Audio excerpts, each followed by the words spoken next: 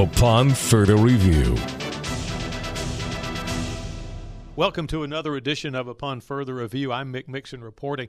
We start with rookie defensive lineman Derrick Brown and a question about how he would describe Phil Snow, his defensive coordinator.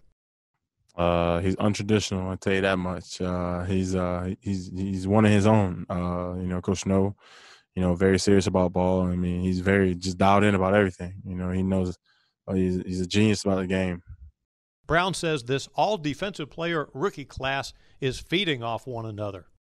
We come in every day. We have fun. We work. It's fun. But, the one thing about it is, no matter who's doing what, and no matter if it's 10, me, Troy, Etor, Bravion, it doesn't matter. Stan, Kenny, those guys. It doesn't matter at all who's doing it. We're all celebrating one another, and the vets just pouring on top of that.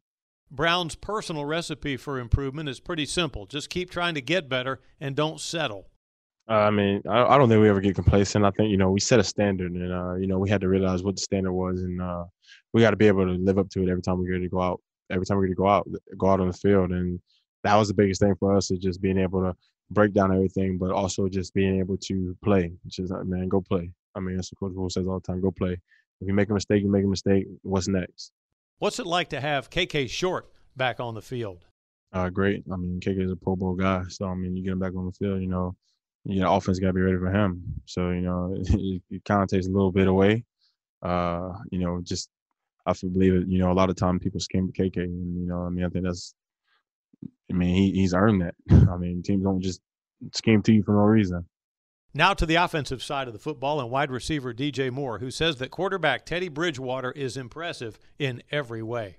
He just stayed the course. He had I know he had the bad injury before, but he always bounced back. Just like now, we had the 2 lost games. He just stayed level-headed and brought everybody together and just said we was going to go on a run. So we just followed his lead week by week, one game at a time.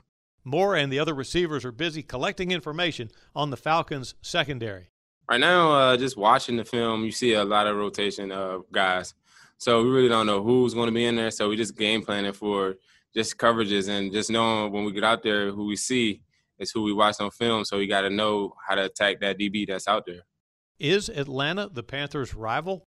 No, I haven't heard anybody talk about the rivalry since I've been here. For the 3 years I've been here, I ain't never heard that it was a rivalry. I just know we got to get a win.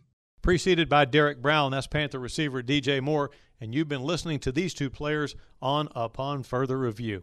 I'm Mick Mixon reporting on the Carolina Panthers Podcast Network.